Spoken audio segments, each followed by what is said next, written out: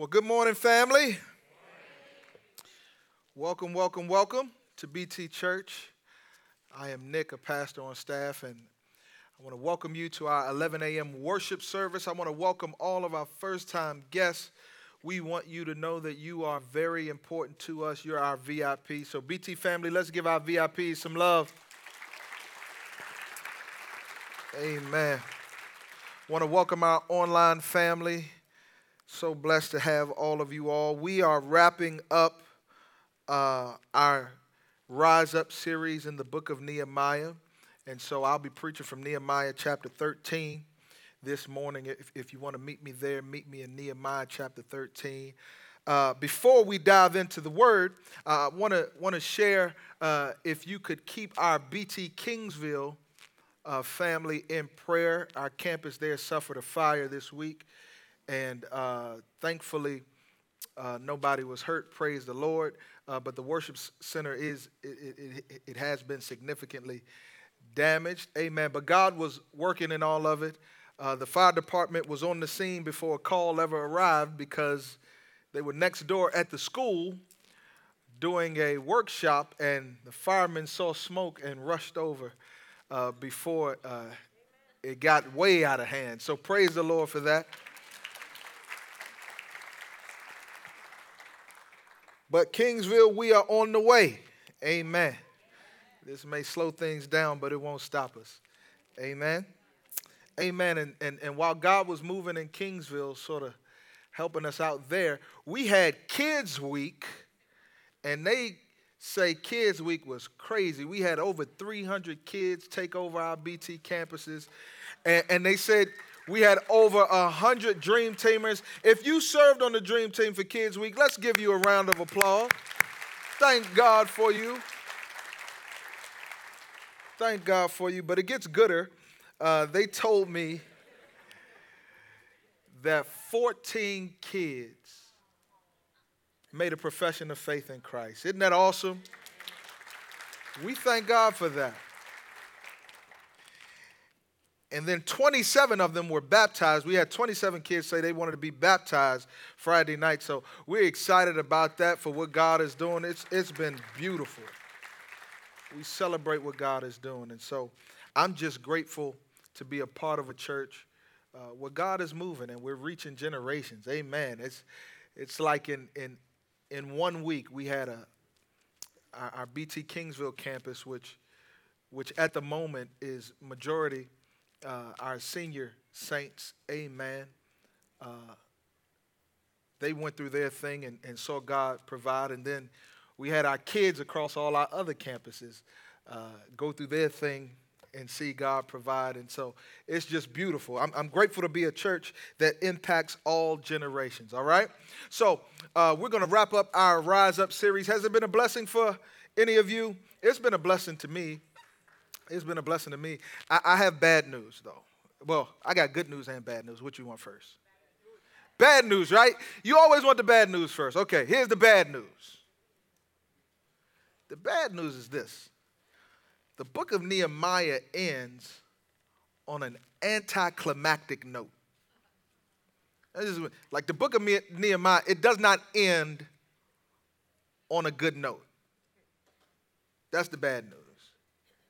And the worst news is I got to preach. I got to preach this. So here's the good news. You ready for the good news? The good news is this. The Bible doesn't end at the book of Nehemiah. Isn't that beautiful? That should make you shout right there. But why does the book of Nehemiah end on an anticlimactic note? Because once again, we see the people, by the time we get to chapter 13, we see the people ignoring the word of God.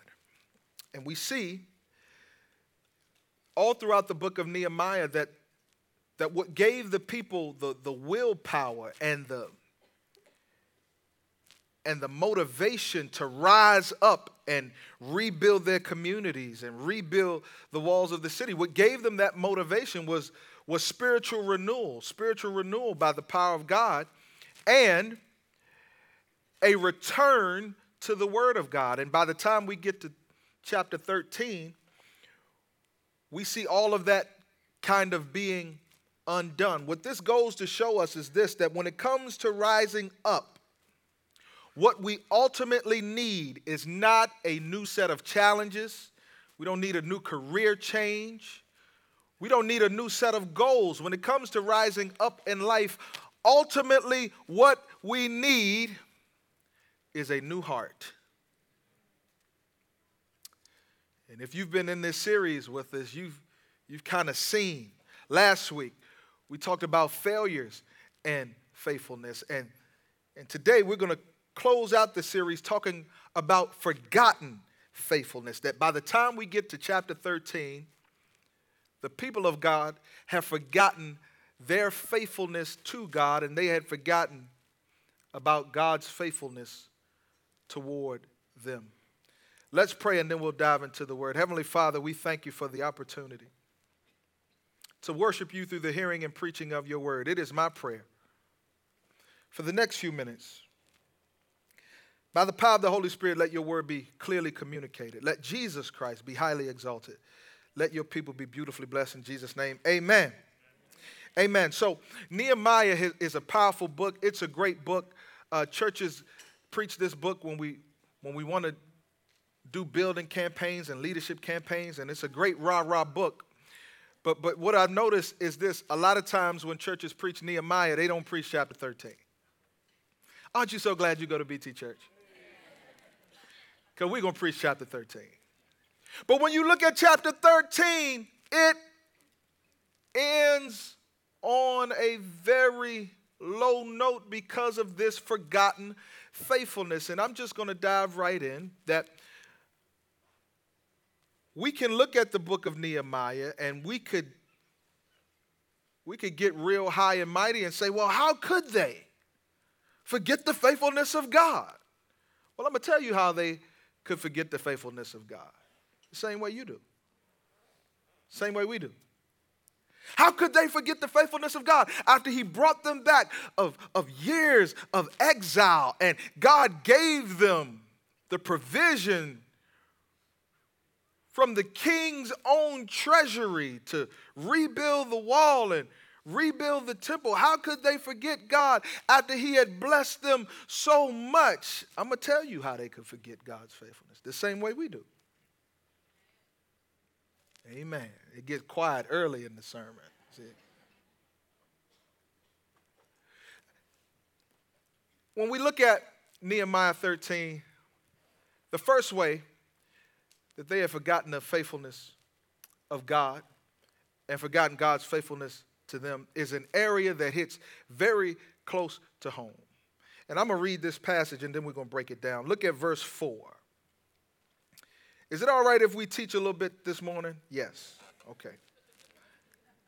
Nehemiah 13, verse 4, it says this: Now before this, the priest Eliashib had been put in charge of the storerooms of the house of our God. He was a relative of Tobiah and had prepared a large room for him where they had previously stored the grain offerings, the frankincense, the articles, and the tenths of grain, new wine, and fresh oil prescribed for the Levite singers and gatekeepers, along with the contributions for the priests. Now, what is going on right here? Well, I'll tell you. Because Eliashib, like us, we are led to forgetting the faithfulness of God when we have unholy relationships or connections. Unholy relationships or connections. Eliashib is a relative of Tobiah. When you read your Bible, read it slow. If you remember in Nehemiah, Tobiah, in the earlier parts of Nehemiah, Tobiah is an Ammonite. He is one of the enemies of the people of God. When Tobiah hears that Nehemiah is coming back to rebuild the wall, Tobiah is one of the naysayers. So Tobiah is one of the men, along with Sanballat, that ridiculed the people of God, that said that they were going to attack the people of God. And now in chapter 13, we see the priest Eliashib, because of his unholy connection and relationship with Tobiah, we see Tobiah basically, he sets up an Airbnb in the house of God. That's what happens. Now, why is this significant? It is significant because Eliashib, as a priest, he knows that the storerooms in the house of God, they are not for our personal use. It's not for your homie hookups. Amen.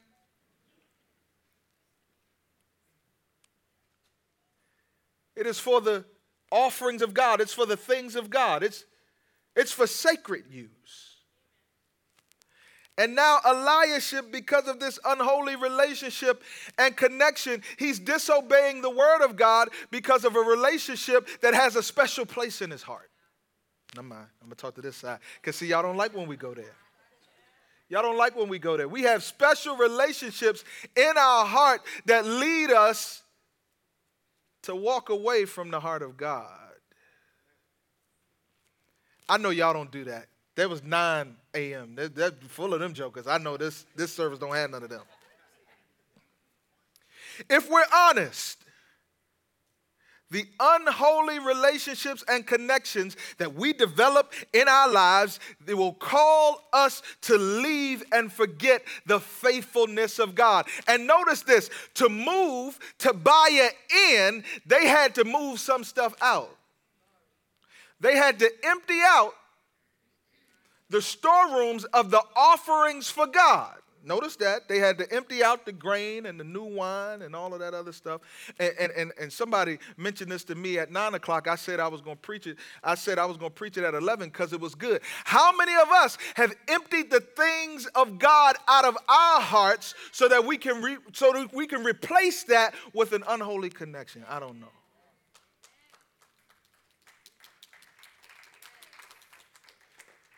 This is what we see. I'm not making it up, it's in your Bible. A lot of times what causes us to disobey God, it's not up here. It hits us in the heart. We say, you know what? I know what God's word says, but I have a friend that fill in the blank. I know what God's word says, and I know the right thing to do, but I have a child that fill in the blank. Am I in the room today? And what I want us to understand is this. According to the Apostle Paul in the New Testament, he says this: bad company corrupts good character. Well, Pastor Nick, what about Jesus? Jesus was a friend of sinners. Jesus, he ate with sinners. Yes, he did. Jesus did. But notice this. Every relationship that Jesus had with a sinner, Jesus was not changed. Notice that. Jesus wasn't changed. Jesus didn't forget the faithfulness of God.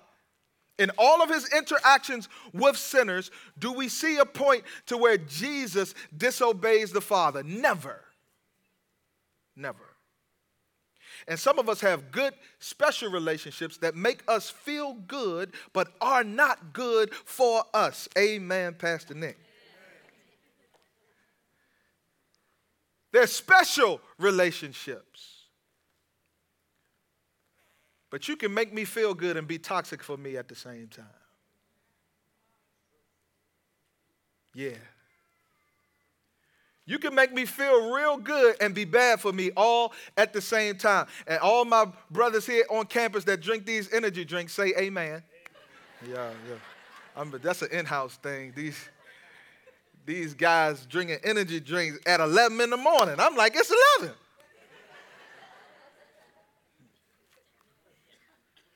But this is what we see. We see this. And I love Nehemiah. Look at verse 6. Nehemiah says this: while all this was happening, I was not in Jerusalem. Nehemiah says, I just want y'all to know, none of this happened on my watch. I was gone. Because if I was there, it would not have gone down like that. He said, I was gone. I had returned back. But yes, let's talk about Jesus, because we like to talk about Jesus. Well, what about Jesus' relationship with sinners. And yes, Jesus was a friend of sinners, but you know, some of Jesus's strongest teaching is in the area of human relationships. I'm talking about Jesus now. Let's read it. Jesus, Matthew chapter 10. It's in your Bible if you hadn't torn it out. Jesus in Matthew chapter 10 says this: "Do not think I have come to bring peace to the earth. I have not come to bring peace, but a sword. For I have come to set a man against his father, and a daughter against her mother, and a daughter-in-law against her mother-in-law." Now let me pause right there. Everybody liked that part of the verse. Daughters-in-laws and mother-in-laws is like, yeah, I'm just following the ministry of Jesus. No, something wrong. But look at what Jesus says, verse 36. "And a person's enemies will be those of his own household." Uh-oh, Jesus. "Whoever loves father or mother more than me is not worthy of me." Whoa. We talking about Jesus.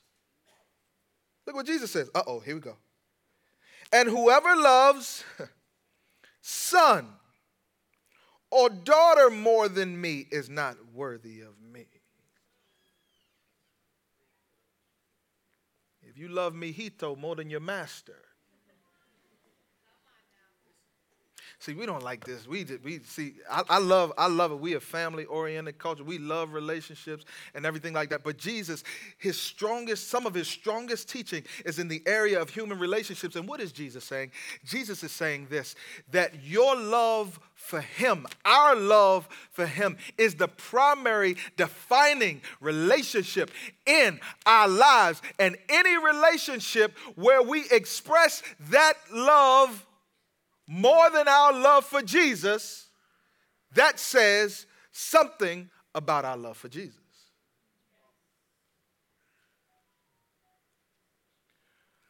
How many of us can honestly say, you know what? I need to reevaluate some of my connections in my relationships. Amen. It gets better. Because not only were they engaging in unholy relationships, we see that at this time, they had started to disregard the house of God. Look at it, verse 10. I'm not making any of it up. Nehemiah says this: "I found out that because the portions for the Levites had not been given, each of the Levites and the singers performing the service had gone back to his own field." And what happened was this: the storerooms were being used for personal use. People are not bringing their tithe and their grain to the house of God. And so the Levites, the singers, and the gatekeepers are not being provided for. And now they have to go out and work their fields and get their jobs. Now, in that time, God set up a system so that the ministers of the house of God, the Levites, they were supported by the people. Okay? God would bless the people, and the people were to bring a tenth of their produce and grain. They were to bring it to God's storehouse, and that would be used to help facilitate the ministry of the house of God. Well, now we see that ain't nobody bringing no tithes. Now, I just want to say this. I got to say this. Because I'm a pastor in vocational ministry. What that means is this: I eat much in this way. That God blesses the people of God. You guys faithfully give your tithes and offering. Praise the name of Jesus. And because I serve in the ministry, I'm able to receive, amen, servants worthy of his hire, right? Y'all with me? So hear me. I understand that this could sound self-serving just because I'm in vocational ministry. I get it, okay? It's funny how people, they come to church and they see pastors preach on money and they're like, oh, that's self-serving. But every industry that advertises itself is self-serving. Think about that. Lawyers advertising, call the doctor, the four, you know. All you know the number. That's self-serving. Are you with me? That's self-serving. All these people got these, all these people got these businesses, and you hand out cards, and everybody making everything. People just make so many things, all these little crafts and trinkets. That's self-serving. I mean, you could look at it like that, but here's how I look at it, okay? People are using the gifts and talents that God has given them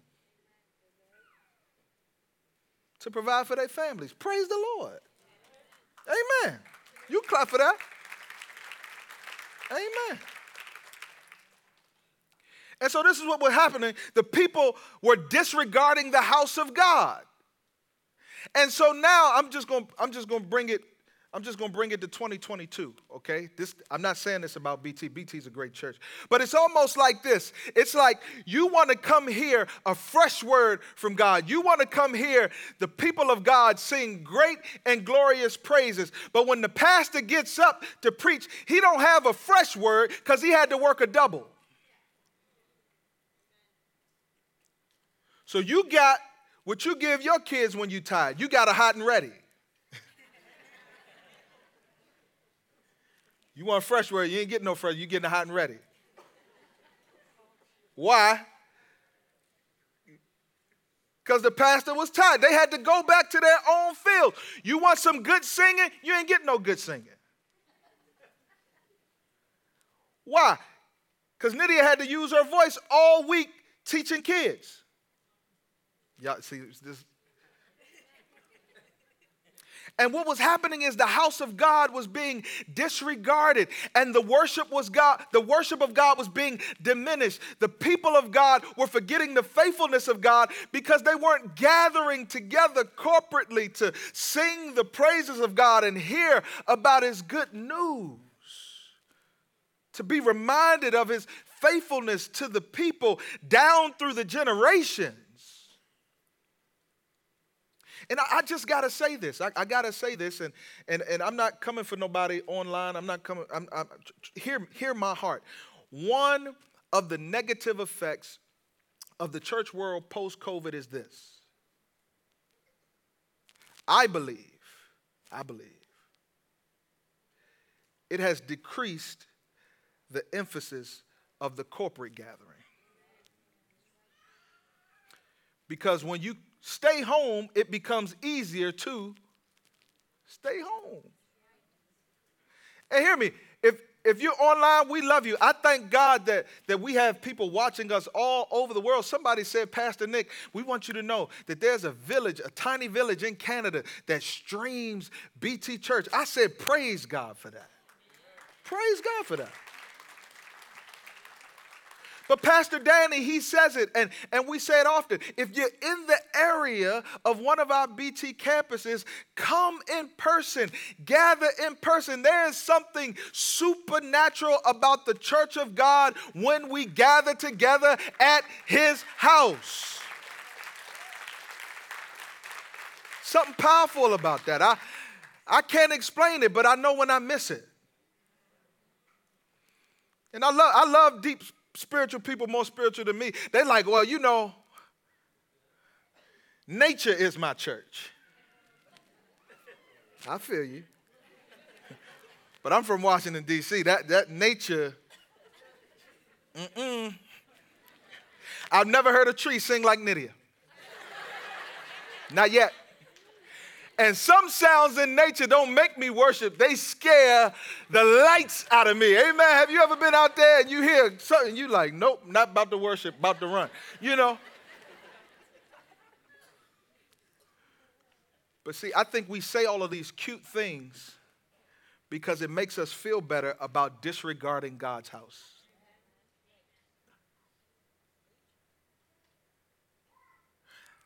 Can I just say it how I feel it? Y'all know I love everybody. I'm going to just say it how I feel it.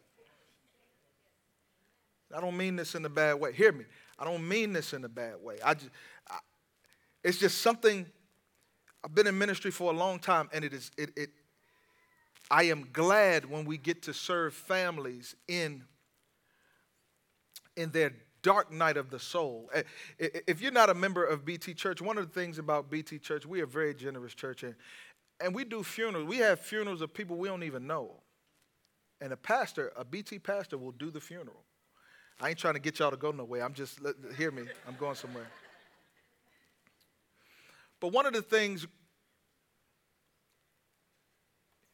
people all of their lives avoid church, and then when they die, everybody want to rush to bring them to church. That just makes my mind go snap, crackle, pop. And hear me, I don't mean this in a disrespectful way. Some people might take it wrong. Please don't take it wrong. Hear my heart. Hear my heart. If you want to honor the deceased's wishes, and the joker didn't want to come to church when they was alive, don't bring them when they dead.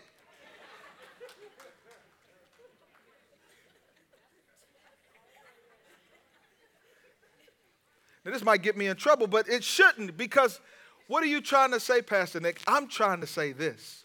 We have an opportunity to gather at God's house right now when we can worship right now. So let's do it, and do it consistently, not ceremoniously. Because everybody want their wedding in church, want their funeral in church, but don't want to raise their kids in church. Lord, help Pastor Nick. Y'all feel what I'm saying? This ain't a venue, an event hall. The house of God. Are y'all with me?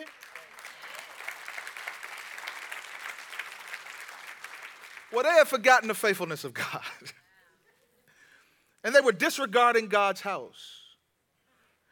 And I say this all the time because I get to shepherd young adults, and I love young adults. I will always go hard for the generations behind me. But I always hear people talk about the new generations and what the new generation ain't. And young folks are giving up on the church. I'm going to tell you why young folks are giving up on the church. Because their parents ain't coming. That's why. That's why. Think about it.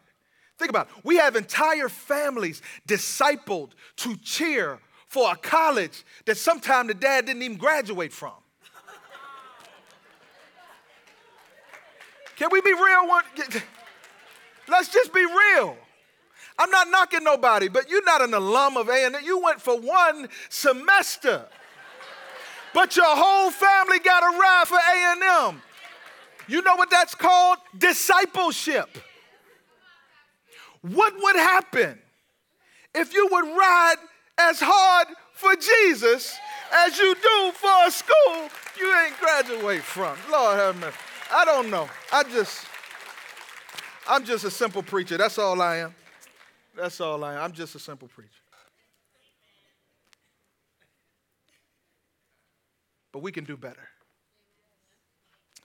And this is what they were doing. They were disregarding the house of God. And then lastly, we see they were dishonoring God with their time. Look at verse 17. Look at verse 17. It says this: I rebuked the nobles of Judah and said to them, what is this evil you are doing, profaning the Sabbath day? Didn't your ancestors do the same, so that our God brought all this disaster on us and this city? So they were dishonoring the house of God. They had unholy relationships. They were disregarding God's house, and now they're dishonoring God with their time. As you read in Nehemiah chapter 13, Nehemiah said on the Sabbath day, instead of seeing people worship, he would see people fishing. And instead of seeing people worship, he would see people working.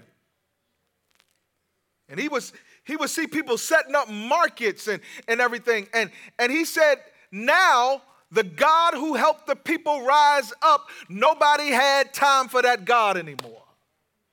Isn't that amazing how that works? It seems like we pray and we ask God for more, and then when God gives us more, we make less time for the God who gave us more. Nehemiah said, we had to rebuke the people. We had to put a stop to the dishonoring of God with our time. Now, as believers in Christ, we know that you can worship God on any day. Read the New Testament. We can worship God on any day. The Sabbath principle, though, is one that is non-negotiable. And what that means is this: we need a weekly rhythm of resting and trusting God. That Sabbath principle is a non-negotiable. Some people, your Sabbath might be on Saturday.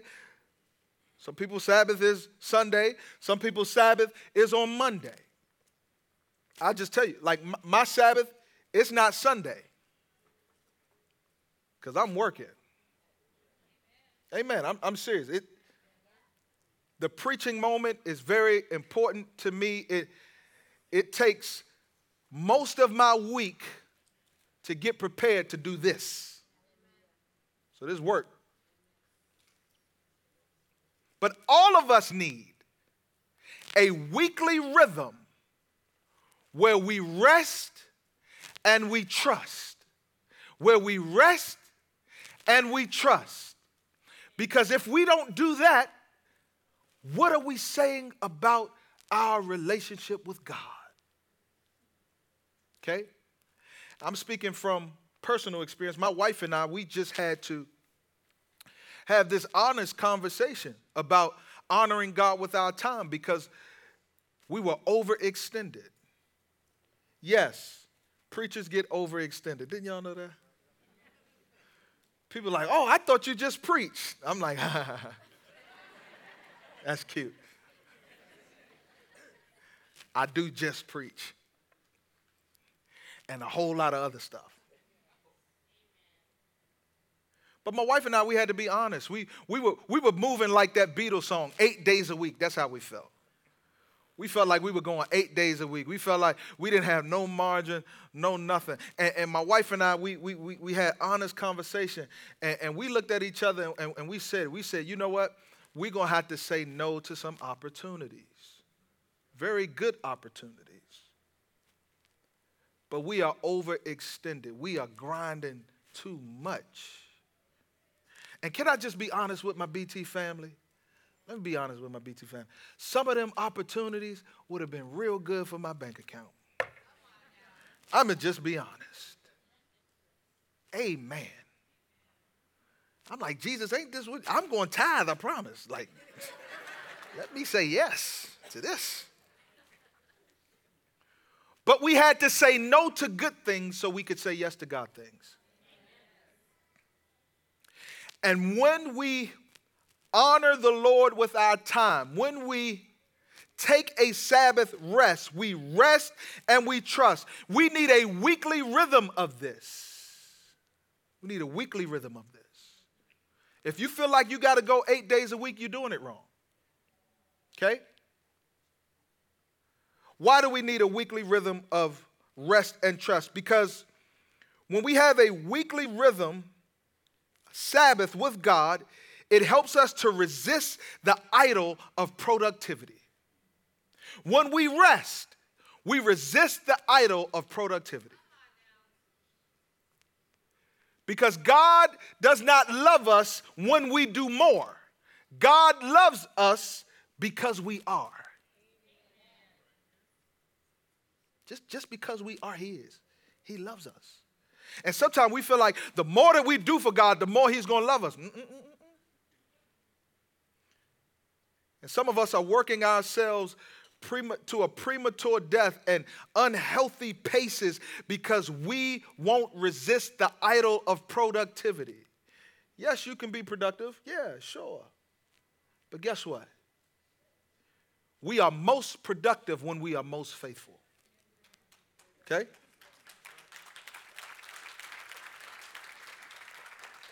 So rest, take a nap, and don't feel guilty about it. Some of y'all feel guilty when y'all take a nap. Like, I just don't know what to do with my time. Go to sleep. Take a nap. Rest. It's good to rest. Nehemiah said, we need to remember the Sabbath. Y'all working and grinding and selling stuff and dishonoring God with your time. Stop this madness. But also when we have a weekly rhythm of Sabbath, we resist the idol of pride by trusting God. We resist the idol of pride because, see, a lot of us work so hard so we can pat ourselves on the back and say, you know what? The reason why we rise up is because we pull ourselves up for our bootstrap. And I wake up at 6 in the morning and I kick the rooster in the tail, make him cock-a-doodle-doo, then I go at it. And because I work so hard, I deserve whatever I want. But you do know that's what pride is, right? That's what pride stands for, please remember, I deserve everything. That's pride. Please remember, I deserve everything. And here's the truth. When we rest, we trust in a faithful God that reminds us we don't deserve nothing. That God can bless us by the double when we rest and trust in Him. Let me close my Bible so you know I'm telling the truth. If we deserve everything, you know what that also means? That means we deserve hell. If we deserve everything. This is why I'm so grateful to God for Jesus Christ. Now, as you continue to read Nehemiah, you will see in Nehemiah chapter 13, Nehemiah is a very different leader in chapter 13 than he is in the earlier chapters. In the earlier chapters, Nehemiah is praying, he's fasting, Nehemiah is collaborating. But by the time we get to chapter 13, Nehemiah is frustrated. He is a forceful leader. He is so frustrated and impatient that he now leads by force. I'm not making it up. Read chapter 13, verse 25. Nehemiah says, I found some jokers that didn't do what I wanted them to do, and they were disobeying God's word. And you know what I did? I beat some of them up, I kicked them out, and I pulled their hair. Some of y'all like, that's my favorite verse in the book of Nehemiah.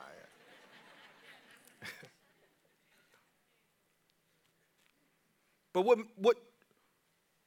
what Nehemiah did was he forgot the faithfulness of God as well. Because God does not transform us by force. God transforms us by love. Nehemiah said, I forced them to take an oath.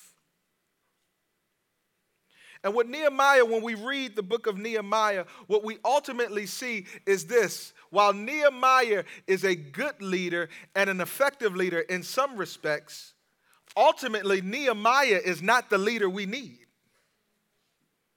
We need a leader better than Nehemiah. Well, in steps Jesus. And how does Jesus lead us? Jesus does not lead us with force. Jesus leads us with his own sacrificial love.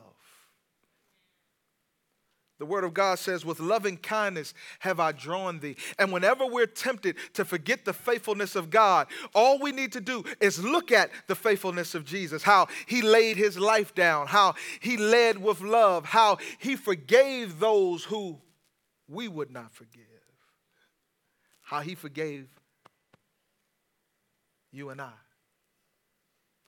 And as we look at the faithfulness of God, we will be transformed. We will be transformed into a people that can honor God with our relationships and connections. As we look at the faithfulness of Jesus, we can be a people that will not disregard the house of God, but will gladly come into the house of God. Like the psalmist says, I was glad when they said unto me, let us go to the house of the Lord. As we look at Jesus' faithfulness, we will become a people that honors God with our everything, including our time. So here's some next steps. How can we fight? How can we fight the urge to easily forget the faithfulness of God? Well, here's next step number one. What we need to do is we need to dedicate ourselves to God. Dedicate ourselves to God. In the New Testament, Romans says, present your bodies a living sacrifice, which means this: I'm dedicating myself to God. God, there is no area of my life that's off limits for you. I will not empty the storehouses of my heart of the things of God to make room for things that are not like you, for relationships that don't glorify you. Dedicate yourself to God. Next step number two. Declare the faithfulness of God in corporate worship. Declare the faithfulness of God in corporate worship. That's why I love church every week, because I get to see another brother and sister who I don't know how your week has gone, and you don't know how my week has gone, but we all come together and we sing about how good our God is despite our weeks. And I just got to say this. I just got to say this. We did this challenge several years ago at BT Church.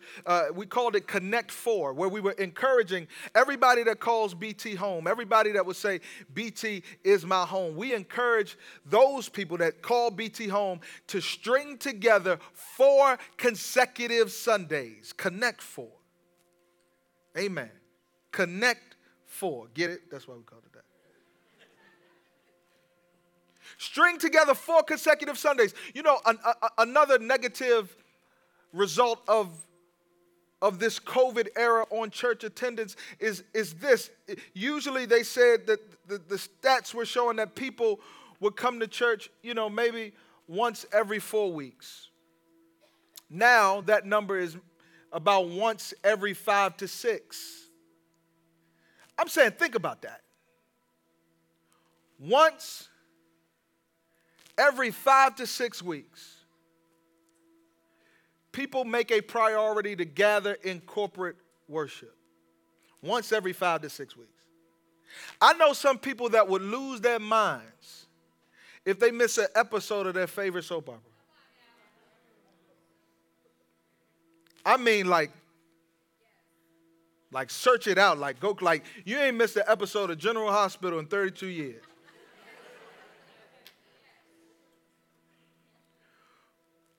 And when you miss your episode, you miss it. Like, you feel it. Like, I don't know what Randy doing. Like, you know what I'm saying?